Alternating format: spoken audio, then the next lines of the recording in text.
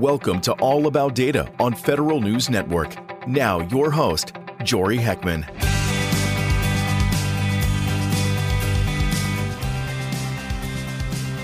Thanks for joining me this week on All About Data, a conversation with chief data officers and the people who are making data work better in government. On today's episode, we've got an exit interview with the now former Chief Diversity and Inclusion Officer at the State Department, Ambassador Gina Abercrombie-Winstanley. Thank you again so much for taking the time. A lot to look back on here. I would just ask in opening here, tell me, what do you look back on as some of your biggest achievements as the State Department's CDIO? Thank you, sir. I believe maybe 3 have been real highlights over the time. The first important one, of course, was getting access to the data. People are very careful about that. We had a lot of privacy concerns to take into account and navigate carefully as we pulled data about who we are as an organization. But it had to be done. You cannot judge any progress or know where your problems lie without that data. And when you're trying to convince people to make changes, and they are highly resistant, but the data helps convince people when they see it in black and white. And so getting that, working through the process with the lawyers, with HR, we got that data and we have shared it with the workforce, and we're going to share it with the American people. And I'd say that's the first big change that we got. Also, getting the precept, which helps make clear to our workforce that this is not a nice to have, but an absolute need for those who are going to be our leaders in this organization, that we have to think beyond our comfort levels, but to reach out and empower, develop, support our next generations, our next leaders coming after us. And I think the most important thing is something that I doubted I was going to be able to have much impact on 2 years ago. But as I engage with my colleagues now, as I'm getting so many notes of congratulations and thank you, I realize that in fact, my office has had an impact on our culture, which is so hard to change. And the main thing that tells me that is that people talk about DEIA now, not as a mystery or just an annoyance, but something that they want to know where to do it, how to do it, with what to do it, where should the focus be. I just wrapped up a session with our Chief of Mission conference that we have every other year. We bring our Chiefs of Mission from around the world. And I had a packed room of ambassadors talking about DEIA efforts at their missions around the world. And we had Latin America, Europe, Asia, Africa, and the Middle East, all 5 regions reflected in this discussion. And Chiefs of Mission had some of the ideas, but their staffs on increasing accessibility, increasing inclusion, and so that these ideas are coming from the workforce, and that is a cultural change. All positive signs there. We recently heard you speak before the House Foreign Affairs Committee in outlining some of the work that you've been doing. Something that we heard there was the State Department's efforts implementing some of the actions from a recent workforce survey. Can you maybe unpack some of the findings of that survey and where employees are saying action is needed most urgently? Accountability is a huge issue within our organization, and I know our organization is not alone in that, where people talk about the challenges of doing their best work when they have poor managers, bad management. And when they have poor management, what is done about it? Is anyone held to account for bad behavior? And this can be not just general managerial issues, but bullying or harassment. And harassment occurs among protected classes, but it also happens between people of the same demographic background. So it's not something that is necessarily discrimination as defined under the law. Sometimes people are just mean or thoughtless and are not giving the attention to the workforce that they should be giving. And then, of course, there are things, like discrimination. So all of those things happen within our organization. We had a sizable number of employees say that they had experienced such behavior in the last 5 years. I think it was nearly 50%, which is a deeply concerning percentage. And then we had a huge percent, I want to say it was close to 80%, who said they did not expect the perpetrators to be held accountable. Well, that's devastating. That's devastating. A news survey just came out a couple of days ago that put the Department of State, unfortunately, in the top 4 of government agencies where sexual harassment occurs. I think it was 28% of the workforce had dealt with that. So we have some management issues to deal with. So we really wanted to help global talent management get after that, and accountability is huge. So in the positive way for accountability is saying that you will be promoted if you manage well, if you look after all of your staff, not just the ones who remind you of you, with whom you share background or, kindred interest or the same school or hometown or whatever it is, that you need to look at those who aren't like you. And I don't mean just from the same socioeconomic status or demographic group, but people who share differences. But we're looking for people to be Catholic with a small c in sharing pearls of wisdom and support and development. That as leaders, we expect that of everyone. And to treat people with respect and help them feel included. So those are the things that came across the workforce. We also had the workforce flag that our assignments, our promotions were not transparent, and therefore they weren't sure that they were being dealt with in an equitable and above board fashion. And the reality is we are an organization that, diplomacy often depends on contacts, on relationships, trust between each other that allow you to make compromises because you trust the other party. So with so much relational emphasis in the work that we do, it obviously can bleed over into selections and hiring and who you bring on board and who you want to be on your team, but that's not fair. And it does exclude a large group of people within the organization. And I say very frankly, if not diplomatically, every white guy is not in the in crowd. So when we decided to bring transparency to how people get senior assignments, one of the most important ones is a deputy assistant secretary. You can go on to be an ambassador from that, or you can come back from being an ambassador and proudly go be a deputy assistant secretary. It is an extremely important position and one that is a stepping stone for greater responsibility. And we discovered that we did not advertise those positions. You had to be in the know. Somebody had to know and like you and tap you on the shoulder to get you to come and do that job. So we changed that. The workforce said, we don't believe this is equitable. It definitely isn't transparent. We made it transparent. And I love that I'm able to say that the first person who came up to me after we changed it, who thanked me for the change, who said, I didn't know about the job. I didn't know anyone in the front office, but I saw it. I knew I could do it. I advocated for myself and I got the job. And then he said, I'm sorry, I might not be in your demographic, but I'm so grateful you made the change. And it allowed me to say, you are in my demographic. The I is inclusion, and that means everybody. And we're not trying to put a new group at the top. We're trying to level the playing field for everyone. And that includes you. Frankly, our level of deputy assistant secretaries, I think, is more diverse since we have been adding people since we changed how people get those jobs. We're leveling the playing field. Helps everybody. One other facet of things, and I know this ties back to a previous conversation we had in your current role, is just the prevalence of promotion boards, that these promotion decisions, they're not left up to a single individual. It's, a broad perspective of points of view to decide who is that best person to have that promotion. Can you give me a sense of how prevalent from your perspective that is as a best practice? And is that moving the needle the way that you would hope it would? I think it's moving the needle, absolutely, as we spread the best practice of hiring panels. We've had promotion panels for a long time. I had the privilege of talking to them about the DEIA precept to help them understand what we're looking for, why it is important. So we've done that work with the promotion panels, but the hiring is important as well, and that it be a panel.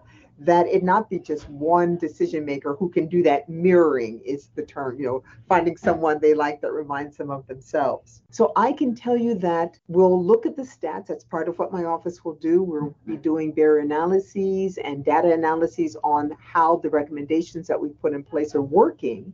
But what I can tell you is that it has built far greater trust and confidence in the decisions, because people know it just wasn't one person making that decision, that there was a panel, that every applicant was asked the exact same question. But scoring was done on the applicants and a discussion among the entire panel, not just one person. So it's building trust in the decisions, and that's really important.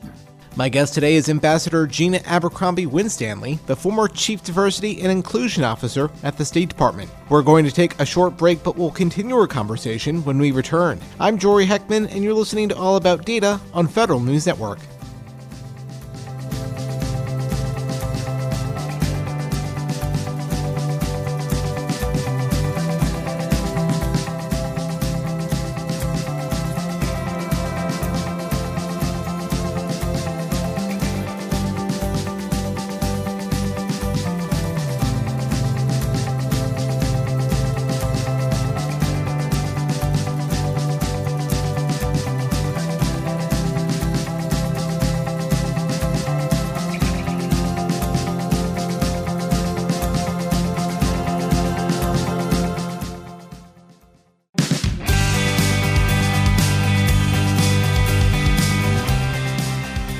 Welcome back to All About Data. My guest is Ambassador Gina Abercrombie-Winstanley, the former Chief Diversity and Inclusion Officer at the State Department.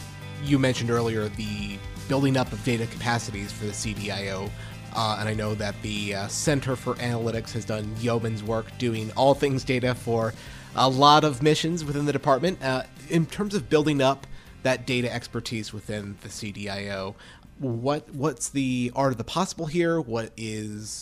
What are you thinking that these data experts can ultimately do to drive everything that we've been talking about here? Well, if we could only, I had enough bodies to answer all the questions I've got sitting in front of me today. We have 3 different barrier analyses in train right now, and we are wrapping them up, and then we'll be working on the recommendations. We're looking at the career flow from hiring, promotion, all the way through on civil servants. We're looking at foreign service bidding, and we're looking at the difference between who got interviewed and who got hired in the civil service. We've got 3 really interesting ones there to do. But we have any number of missions and offices asking us questions. We've done this sort of advertising, but we're not getting the response that we believe is necessary. We want to be able to show the full range of the beauty that is America in this country. And as someone made a statement this morning, we had a breakfast with the Congressional Black Caucus. When the world sees itself in us, it helps them love us more. And that's one of the wonderful things about America. Wherever you come from in the world, you can see someone like you who looks like you or has a similar background to you as a proud American. That's part of our special sauce, secret sauce. So we've got barrier analyses that we're getting requests on from, why does the office look like that? Or we have a blockage, we're getting people up to this level, but we haven't got people to that level. Is it where we're advertising? Is it how we're advertising? When they come, and I gave a talk yesterday because we were hearing some really great things that missions are doing to further diversify their locally engaged staff around the world. And I made the point, because it's deeply important, that once you bring people in, you can't expect them just to fall in and be fine. You've got to support them when they get to these unfamiliar waters. You have to check in with them on, is everything going on okay? Do you have a mentor, an advisor, someone who's going to guide you through the administrivia of working for the U.S. government, where you find things, what are the unspoken rules that somebody has to tell you, or you find out the hard way. And we don't want people to find out the hard way, because hard means they get demoralized and might leave. So we're keeping an eye on, it's not enough just to bring people through the door. You have to support them once they're there to allow them to flourish. Congress has put forward 24 different request for data for the Department of State. So even before I touch anything that we have to do, I got 24 different reports that I have to do for Congress. So that is why we need these data analysts, and hope to bring them on board very, very quickly. They won't be here, I think, before I go, but soon after, because we've got to have people crunch these numbers, help us get the statistical meaning from it, what is statistically meaningful and the differences that we see, and help us make sound recommendations, as we did for the Deputy Assistant Secretary position. Once we saw that barrier to a wide array of people having access to that position, then we worked out that recommendation. We must advertise these positions openly. We must, in the advertising, list exactly what we're looking for so people can anticipate, will they get an interview or will they not? And then we have to compete it. We have to give interviews to everybody who meets the requirements for this job, which is something that was not happening before. We are, of course, talking about issues that have a long life cycle in the department. I know the Government Accountability Office has looked at this over a number of decades, and it's great to see that some progress is being made here. But of course, progress is always in the works here. In terms of things that you look ahead at and you wish your successor would tackle, where do you see the most, salient pain points or things that deserve the most urgent attention? Well, I think the work that we've done on inclusion very definitely must be strengthened, expanded, and continued. The best thing we do is recruit. We're very active. We go to major institutions, we go to minority serving institutions, we go to community colleges, because you don't need a college degree to get into the State Department. And so we get the word out, and our best diversity is at the bottom of our pile, quite frankly. It is as you go up the ladder that it thins out.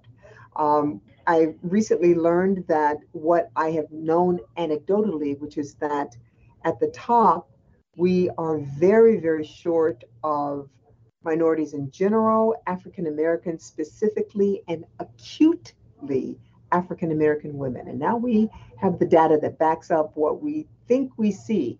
So in some ways, there isn't a lot to choose among at the senior levels because we've lost so many along the way.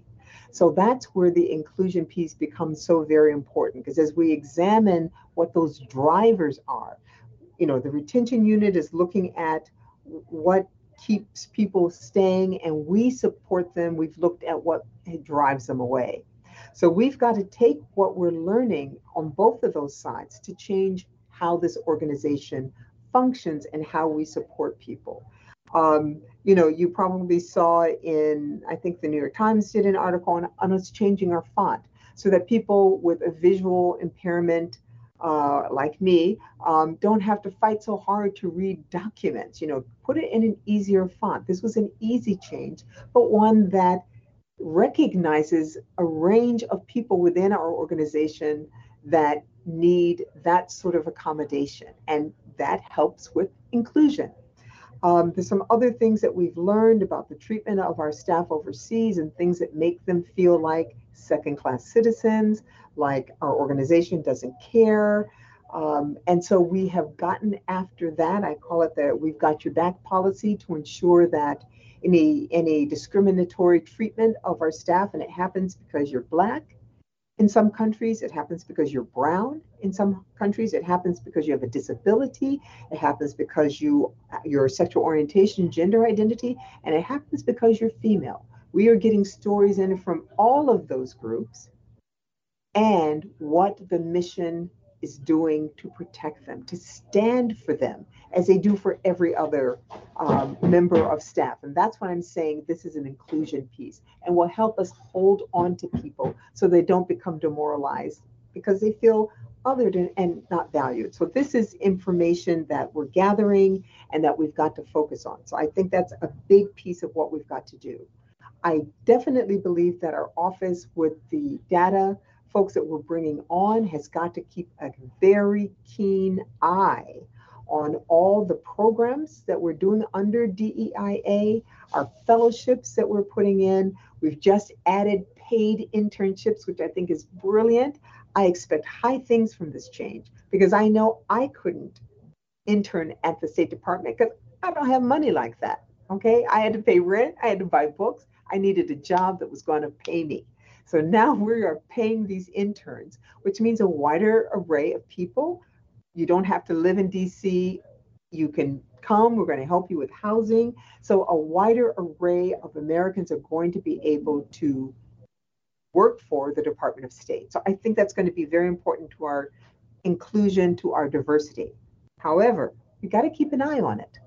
All of these programs have that intent, and all of these programs are open to any American citizen, doesn't matter what your background is.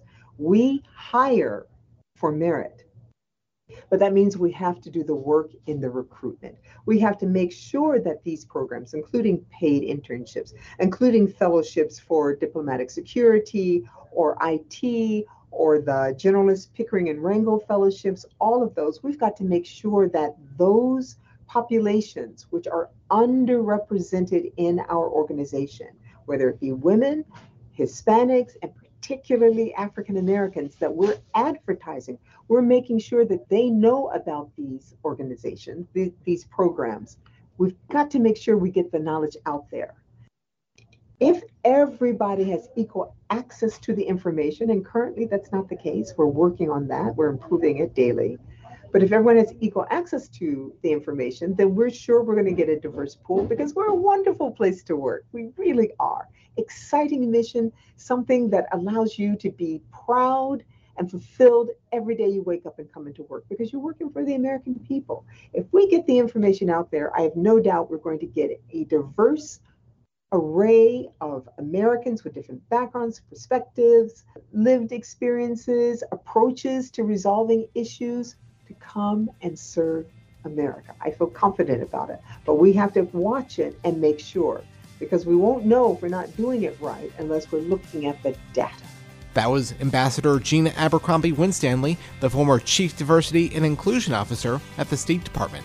You can find more data coverage as well as more episodes of All About Data on federalnewsnetwork.com. I'm Jory Heckman, and thanks for listening to this episode of All About Data.